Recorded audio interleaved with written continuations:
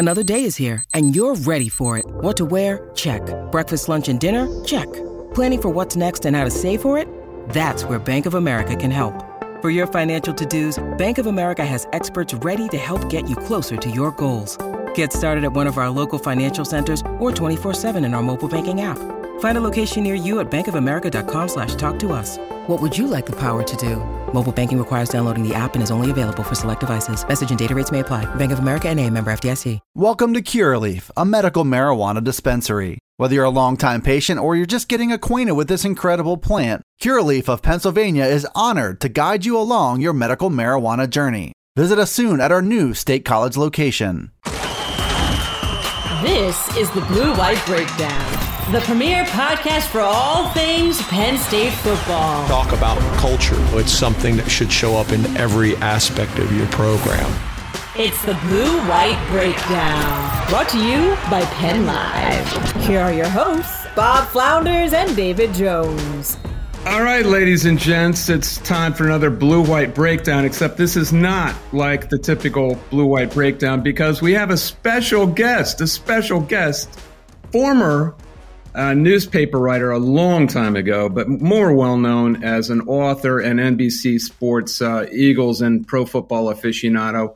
Also worked in a wonderful capacity for NFL Films, which I enjoy talking to him about most of all, and the author of the incredible Philadelphia Eagles Encyclopedia, which anyone can sit down with and just bust open anywhere, and you can read stories upon stories upon stories of beautifully written about people you didn't know existed. At least I didn't. Ray Didinger is with us. Ray, how are you? I'm great. Delight being with you guys. Great seeing you again, David. I should mention his latest book, which came out last year, called Finished Business, because he just retired. An addendum to all his work. I'm going to give it to Bob Flounders here because he's more of the NFL aficionado, and that's what you like. We might touch on some Penn State stuff later in the podcast, but just go ahead, Bob. I know where I would like to start, Ray. So I grew up in Bethlehem, Pennsylvania. Both my parents were from Philadelphia. My dad was a diehard Eagles fan. At about 7 years old, it was actually 1971, I just couldn't stand it anymore. So I put on the TV and the Cowboys were on against like the Cardinals. And I just said, that's enough. He was a lunatic on Sundays. So I went to the dark side, and my mom, who grew up an Eagles fan, came with me, and she became a Cowboys fan for the rest of her life. But the reason I bring it up is I'm so familiar with the Philadelphia sports scene in the 70s and the 80s. What a fascinating time. And Bethlehem was close enough to Philadelphia that we could get the Philadelphia Daily News at like a newsstand. And my dad got it every day, bring it home from work. And I know that there were some great staffs in Boston and some other cities, but I don't think I've ever seen a staff like the one that was put together in Philadelphia, that whether it was the columnists or the beat people, just incredible writing, and it was just a great time for me to grow up and learn about sports in general. And as a Cowboys fan, I knew enough about the Eagles to really follow along. But I always think, Ray, and I know you wrote about it in one of your books, the year 1980, I think in one calendar sports year, Ray, every major Philadelphia sports team went to the finals. That's got to almost be statistically impossible. I know you get asked a lot about it, but I just growing up and being a member of that, the Philadelphia Daily News, and then experiencing a year like that where literally every day on your job, you just had something incredible to write about. It was the best of all possible worlds. It really was. I mean, I was fairly new as a columnist then. I had been the Eagles beat guy from 70 through 76, through the first year of Dick Vermeil. And then Jim Barniak, who was the columnist, left newspapers to go to television. And they promoted me from beat reporter to columnist. So I became a columnist in 77. So I was still fairly new to it, but it was really the beginning of kind of a sports renaissance in Philadelphia. All the teams, after being really bad for the early part of the decade, all the teams got really good all at once. I mean, the Flyers won the 2 Stanley Cups. The Eagles hired Dick Vermeil. The Sixers go out and sign Julius Erving. and then the Eagles got on their run, and the Phillies went to the playoffs, lost a couple times, then went to the World Series. But by the end of the decade, you're right. I mean, at 79 into 80, all four teams went to the finals. And if you're the sports columnist in Philadelphia, every day you woke up and it was not a question of what am I going to write about? The question was, what am I not going to write about? Because there were good stories all around you. I mean, you felt like writing something every day because there was that much good stuff out there. I gotta mention Tommy and me because I don't want to forget about it. There was just a press opportunity, I believe, Friday. This is Ray's play that first ran through sold-out runs, both near Rittenhouse Square, where you live. I believe was the first place it ran, about Ray's friendship with Tommy McDonald, the Hall of Fame crazy wide receiver. And I'm pretty sure the last guy, I talked to Ernie Accorsi last night, and he said, if you say so, I can't argue with it. The last NFL player not to wear a face mask. That's true. And I'm old enough to remember that in 1968, him coming on the field in his final game with the Cleveland Browns. He'd already retired, and Nick Skorich, Ray told me, brought him back because Gary Collins got hurt, and he played in the NFL championship game where the Colts just destroyed my Browns 34-0. And he was on the field. He was without a face mask in 1968, against Bubba Smith.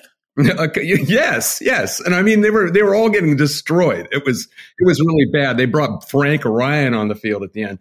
Anyway, Tommy and Me is an incredible story that goes back to 1957 when Ray first, as a 10-year-old, used to go to Eagles training camp in Hershey.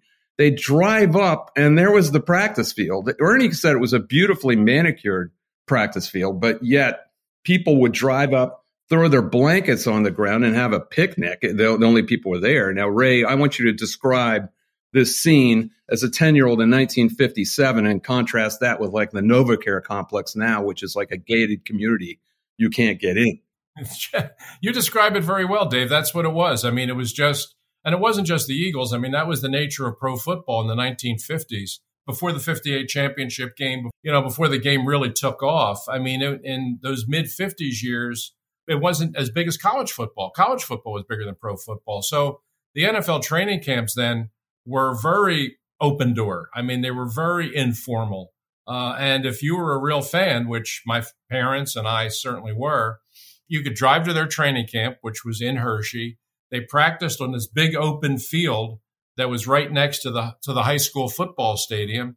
And there were no restrictions at all. You just pulled up, you got out of your car, you walked up, you stood on the sidelines next to the players. And there were actually people who did come with a picnic basket and a blanket and spread it out on the field and had a picnic lunch while they were watching the team practice. On Earth, it was like the surface of Venus, I imagine. But, Yeah, it was just a kinder, gentler time. But I mean, the other part of it was, and Ernie Accorsi probably talked to you about this too, because he was a Colts fan. Every year, every summer during those years, the Colts and the Eagles would play an exhibition game. And the Colts would bus from their camp, which was in Westminster, and they would bus to Hershey with the Colts band, with the Colts fans. They would all come up in this caravan up the turnpike to Hershey, and they would play a Saturday night game in this little high school stadium.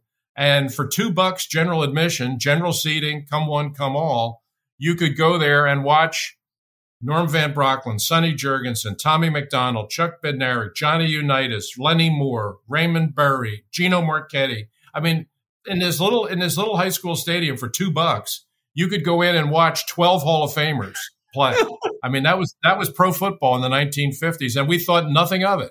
I think Artie Donovan is another character. That's exactly who I thought of as Art Donovan. He's actually talked about those trips to Hershey and drinking beer after practice and all that stuff. Those guys, I mean, Ray, those guys played hard. They practiced hard, but they still enjoyed their life. And I just feel like I think football was a little bit different in the approach. I mean, it really wasn't that much about the money, back then. You had to really love the game to play it and to go through, training camps that probably were 2 months long and, hitting every day, 2-a-days, 3-a-days, Dick Vermeil, style practices that would come later. But it's just a different time. And I'm sure it was just great to be able to experience that. Or worse, Ed Kayat, Well, you're right. I mean, the way you describe it is true. I mean, it was the 50s. And pro football players were just blue collar working men. They really were. I mean, they were your neighbors. They didn't live in gated communities now. They were living next door to you. You were bumping into them in the supermarket. I mean, they were regular guys. I mean, even the greats were regular guys. They all had jobs in the off season. I mean, they all had to work in the off season to make a living. I mean, what they were making in pro football couldn't support a family. So when the season ended, some of the guys went and became beer salesmen. Some guys were substitute school teachers. Chuck Bednarik worked for Warner Concrete Company as a concrete salesman, and that's how he got the nickname Concrete Charlie.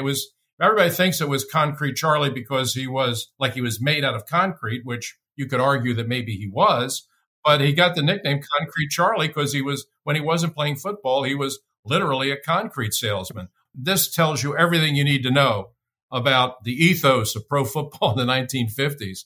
Was Alan Amici, when he got drafted by the Baltimore Colts, was a rookie, and he and his bride bought this little house in Baltimore.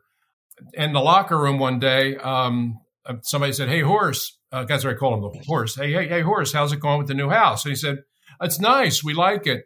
We really do. Yvonne and I would like it, but we got a problem with the kitchen floor. We got to replace the kitchen floor.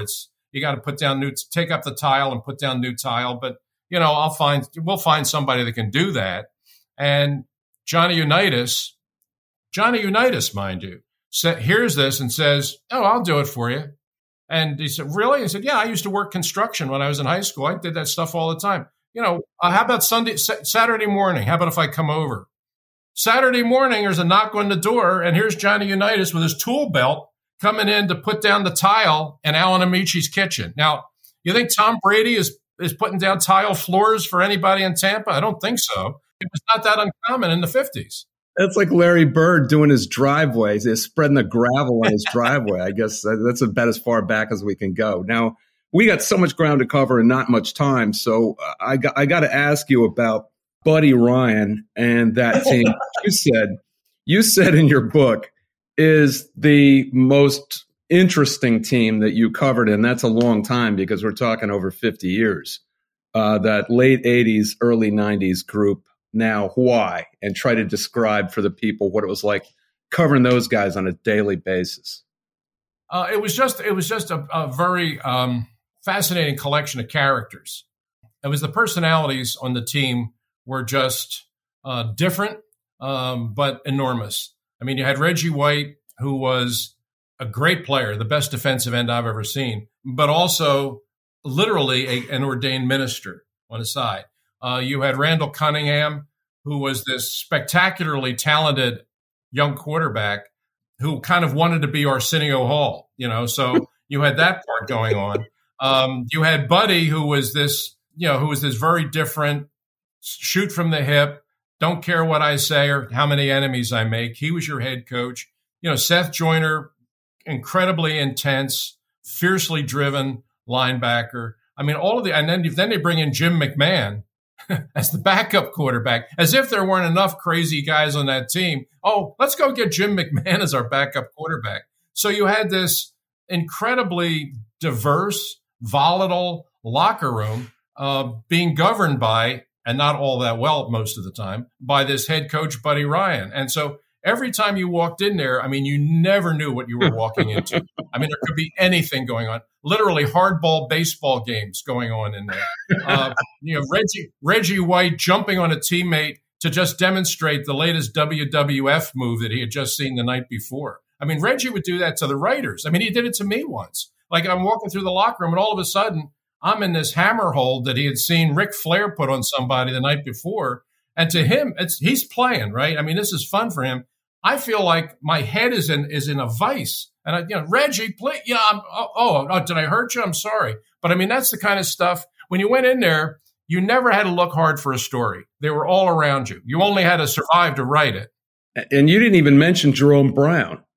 And Jerome, who was maybe the biggest character of all. This extraordinarily talented defensive tackle from the University of Miami that Buddy brought in and sort of became he was sort of the catalyst of that whole defensive line. I mean, Reggie was the best player. Reggie was certainly the best player.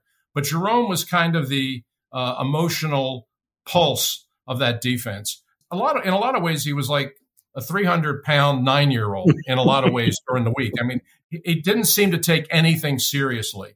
And if there was laughing going on in the locker room, which there usually was, Jerome was usually in the middle of it. That was all fine Monday through Friday. But come 1 o'clock Sunday, he was ready to play. And he kind of set the tempo for that whole defense and was really, really a great player. I mean, if he had not died tragically young in that car crash, I think he probably would have been a Hall of Fame player. And so that whole defensive line, Reggie, Clyde Simmons, who was a really good player, somewhat underrated because he had to play with them at the other end. And then in the middle, you had Jerome Brown and Mike Golick, who was a pretty good player too. That was about as good a defensive line as I've seen. And my other question about that team, if I may, if Buddy has any offensive acumen at all, or want to do something with the offense around Randall Cunningham, how many Super Bowls does that team win? They certainly would have at least gotten to a Super Bowl. There's no question they had the talent to do that. It was the best defense in football. I mean, there was one year where they ranked first against the run, first against the pass, and number 1 overall. I mean, that's pretty rare. I mean, no team had done that since the Purple People Eaters, Minnesota, in 1975, I guess. So, I mean, statistically, they were way ahead of everybody else. They always led the league in sacks. They led the league in takeaways. It was clearly a dominating defense. But comparable to the 85 Bears, right? I mean, yeah, pretty close. I mean, it's the closest thing I've seen to the 85 Bears. And of course, Buddy was the defensive coordinator of that Bear team. So what he did in Philadelphia was he tried to build a defense like the 85 Bears, and he came pretty damn close. The only problem was that Buddy really had very little patience or regard for the offense. He just didn't. I mean, he just felt, I'm going to build a defense that is so good that we can win it just with that, which is kind of what the Bears did in 85. And so offensively, he didn't even really try. He didn't worry about the players. He didn't try to coach them a whole heck of a lot. He had this very uniquely talented quarterback in Randall Cunningham. And Buddy would often say, look, Randall, just go out and make 3 or 4 big plays. Just, there was no real structure to the offense. There was no real rhyme nor rhythm to the play calling. It was just, Randall, go make a couple big plays and the defense will do the rest. Well, that'll get you to the playoffs, and it did pretty much every year. But in the playoffs, you're playing good teams, and you need a balanced team and you need some semblance of offense and discipline to win in the postseason. And Buddy's teams, that's one of the areas where they just always came up short.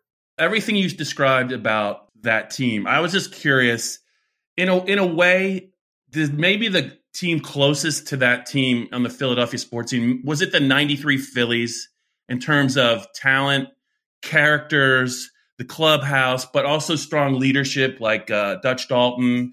Those guys all produced on the big stage when they were called upon. Even that whack job, Lenny Dykstra, just a tremendous player, between the lines. But that, in terms of like talent, but also the characters in that locker room, I know they could probably be a little bit nastier maybe than the Eagles, but it seems like that was a little bit of the same thing, or no? Yeah, no, I think that's a pretty good comparison. I think that's a pretty good comparison. The 93 Phillies was a team with, a huge personality, with a lot of very, shall we say, colorful individuals on the team. The whole Macho Row thing was very real to those guys. And, the Eagles didn't talk in terms of Macho Row, but they had one. There's no doubt. If you were around that team, it was Macho Row, but without the nickname. And so what we saw with the Phillies in 93 was very akin. The difference between them was that there was real greatness in that Eagles team. I mean, there was the potential there to really be a championship team and maybe a team that could stay on top for a while. The 93 Phillies were a lot of guys, a lot of journeyman players that all of a sudden kind of had a career year all together in 93. And kind of had a lightning in a bottle sort of experience with that team. Got to the World Series, lose to Toronto. But there was never the feeling with that team or being around that team that this was a team that was set up to become a long-term success. You kind of saw it for what it was. Whereas with the Buddy Ryan Eagles, I mean, they had a chance to get on top and stay on top for a long time. They just weren't quite able to pull that off. This is the Blue-White Breakdown. Welcome to Curaleaf, a medical marijuana dispensary. Whether you're a longtime patient or you're just getting acquainted with this incredible plant, Curaleaf of Pennsylvania is honored to guide you along your medical marijuana journey. Have questions? Visit us at curaleaf.com or stop in to see us at any of our locations, including our new State College dispensary located at 1248 South Atherton Street. Let's talk medical marijuana and let our confidence become yours. You go through the Ray Rhodes era, which was what it was, and then the Andy Reid era, which was lengthy and mastering the salary cap in a way that always kept them competitive, but couldn't get over the top in 2004. That kind of languished for a while. And then you go through kind of a dead period. Did you see 2017 coming at all? And when did you, if you did? No, not at the start of the year. No.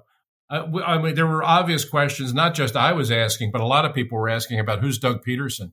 It was obvious that Chip Kelly had burned all the bridges here and pretty much had to go after year 3. But then, okay, now where do we go from here? And everybody was guessing, could it be John Gruden? Could it be this guy? Could it be that guy? And when they announced they were hiring Doug Peterson, it was kind of like, what? I mean, nobody could. And I mean, the only thing that people in Philadelphia knew about Doug Peterson was that he was a bad quarterback. I mean, he was the guy that was the veteran they brought in to play until Donovan McNabb was ready to play. But the idea that he's the head coach, really? What did you say on Sportsnet? Do you remember? What's the most critical thing you said on Sportsnet? Well, the most critical thing I said was a laugh. I mean, I remember when we were on the radio, Glenn McDowell and I on WIP. And we were kicking around. We were just kicking around who could the Eagles interview? Who could the Eagles talk to now? Because there were some candidates out there, and because I was hearing chatter that hey, Gruden wants to get back in. Gruden's ready to, the broadcasting thing was fine, but he's ready to coach again.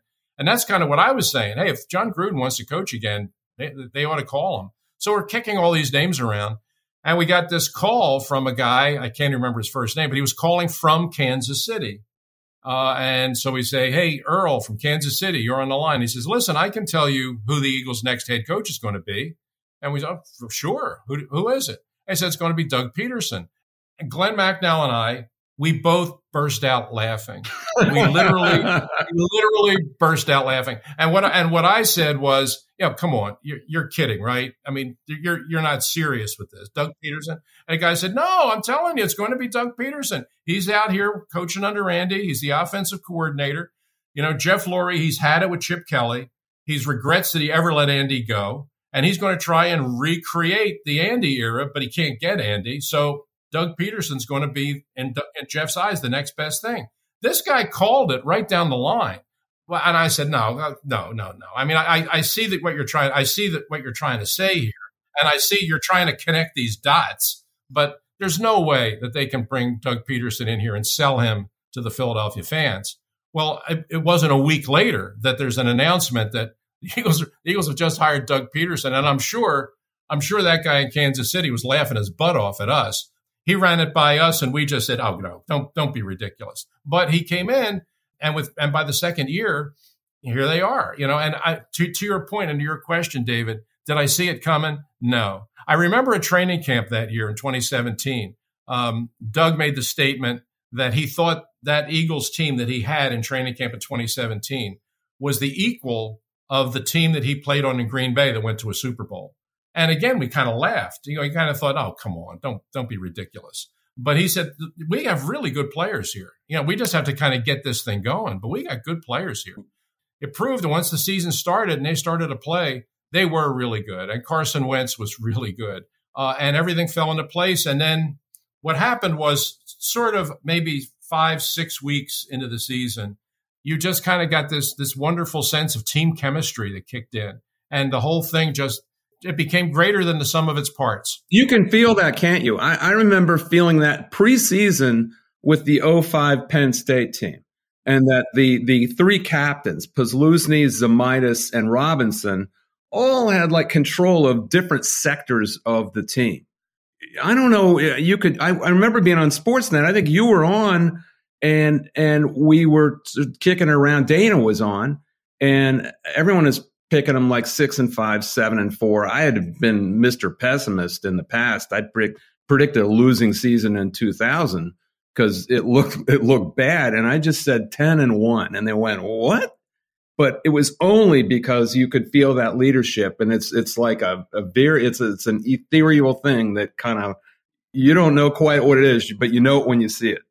Exactly. It's like the Supreme Court justice who defined pornography. Remember, he was looking at it was a pornography case, and one of the Supreme Court justices says, "I can't define pornography, but I know it when I see it." Team chemistry is exactly that. I can't define it, but I know it when I see it. And I saw it with that team. And I remember like week 3 or 4, the Eagles played that game against the New York Giants at the Link. They had a big lead. They squandered it. They looked like they're going to lose. But at the end of the game, they set up for this 61-yard field goal by Jake Elliott, who was this rookie kicker who had literally joined the team like a week earlier. The guys on the team didn't even know his name. And they run him out on the field with seconds to go to attempt this 61-yard field goal. And he makes it. And I remember I'm sitting in the booth. I'm sitting in our broadcast location in the studio at Comcast Sportsnet. And the ball goes through the uprights. And I'm sitting next to Seth Joyner, okay, who is nobody's Pollyanna with these things. And Seth said, "You know what? This might just be the year." Destiny's Child. And I said, come on, Seth, it's week 3. And he said, "I'm telling you, stuff like this doesn't happen for no reason. Okay. This only makes sense in the context of something bigger." And I thought, no, that's kind of crazy. But the guy had been on 2 Super Bowl teams. He knew he kind of felt it coming.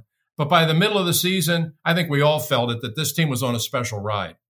Ray, I just wanted to ask you, how often did your job as a writer intersect with maybe a couple of Penn State moments? Obviously not a priority based out of Philadelphia, but did you get a chance to spend, whether it was a big bowl game or, I don't know if that Alabama Penn State game in the Sugar Bowl, but were there any moments where you had a chance to kind of intersect with Penn State, whether it was in the 70s, 80s, or even 90s? And what was kind of, maybe did you spend any time around Joe or no?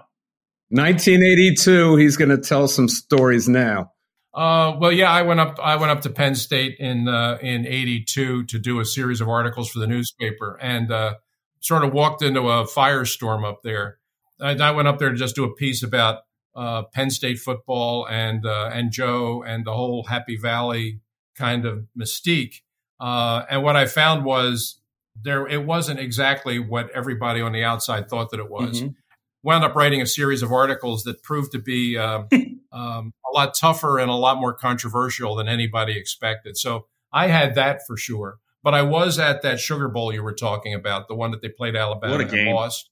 Great game. And I remember the goal line stand really well. I remember Mike Gooman getting stopped at the goal line by Barry Krause. I mean, I remember all of that stuff. And one of the most interesting interviews I did in my 53 years of doing this was interviewing Mike Reid, who had been the great Penn State player of the 60s, who then went to the NFL, had a great NFL career, but left after like 4 or 5 years to go play music, and catching up with him down in Nashville years later, and just talking to him about his life, about football, about his decision to leave the game really at the peak of his talent and career and go off to do what he really wanted to do, which was write and perform music. And I've interviewed thousands of people really in 50 years. But if you ask me to list maybe my 5 most interesting interviews I've done, Mike Reid would have been one of those. Is there any guy more eclectic that you've ever met than Mike Reid? He happens to be a friend of my sister's from several different junctures in their lives. They both lived in Cincinnati. They both lived in Nashville, and her ex-husband, her late husband, was a session singer, so they knew each other fairly well. But Mike Reid wrote "I Can't Make You Love Me" for Bonnie Raitt, for God's sakes. And he was an all-pro defensive tackle for the Bengals for how many years? 3 or 4 years, right? Yeah, and he was and at a time when there were some great defensive linemen in the NFL. I mean, if you asked me who were the two best, and I'm talking, this was the time of Alan Page and Joe Green, Bob Lilly and all of them, I would tell you Mean Joe Green and Mike Reid. I think they were the two best. And it was really shocking to most people that he made the decision, and again, really at the peak of his career, to walk away and play his music. And you're right, the "You Can't Make Me Love Me" is one of the most achingly heartbreaking songs you could ever imagine. And it was written by Mike Reid. He was what a great and what a super intelligent person. I mean, you just sit down and have a conversation with him, and it can go in a million different directions, but they're all fascinating. Just by chance, I've written stories with him, talking to him in the 80s, 90s, aughts, and teens.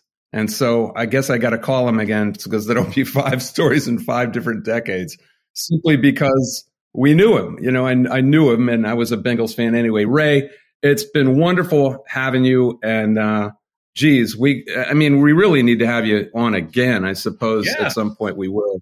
And we're going to get to some other people this summer. We're going to keep doing this over the summer. Anytime, Dave. Thanks so much, Ray. And I got to mention that Tommy and Me will open up, I believe it's August 18th at the Hershey Theater. First run in Hershey, 18, 19, and 20. You can get your tickets on Ticketmaster for that. Ray Didinger, Bob Flounders, I'm Dave Jones. We'll see you next time. This has been the Blue White Breakdown, brought to you by Penn Live.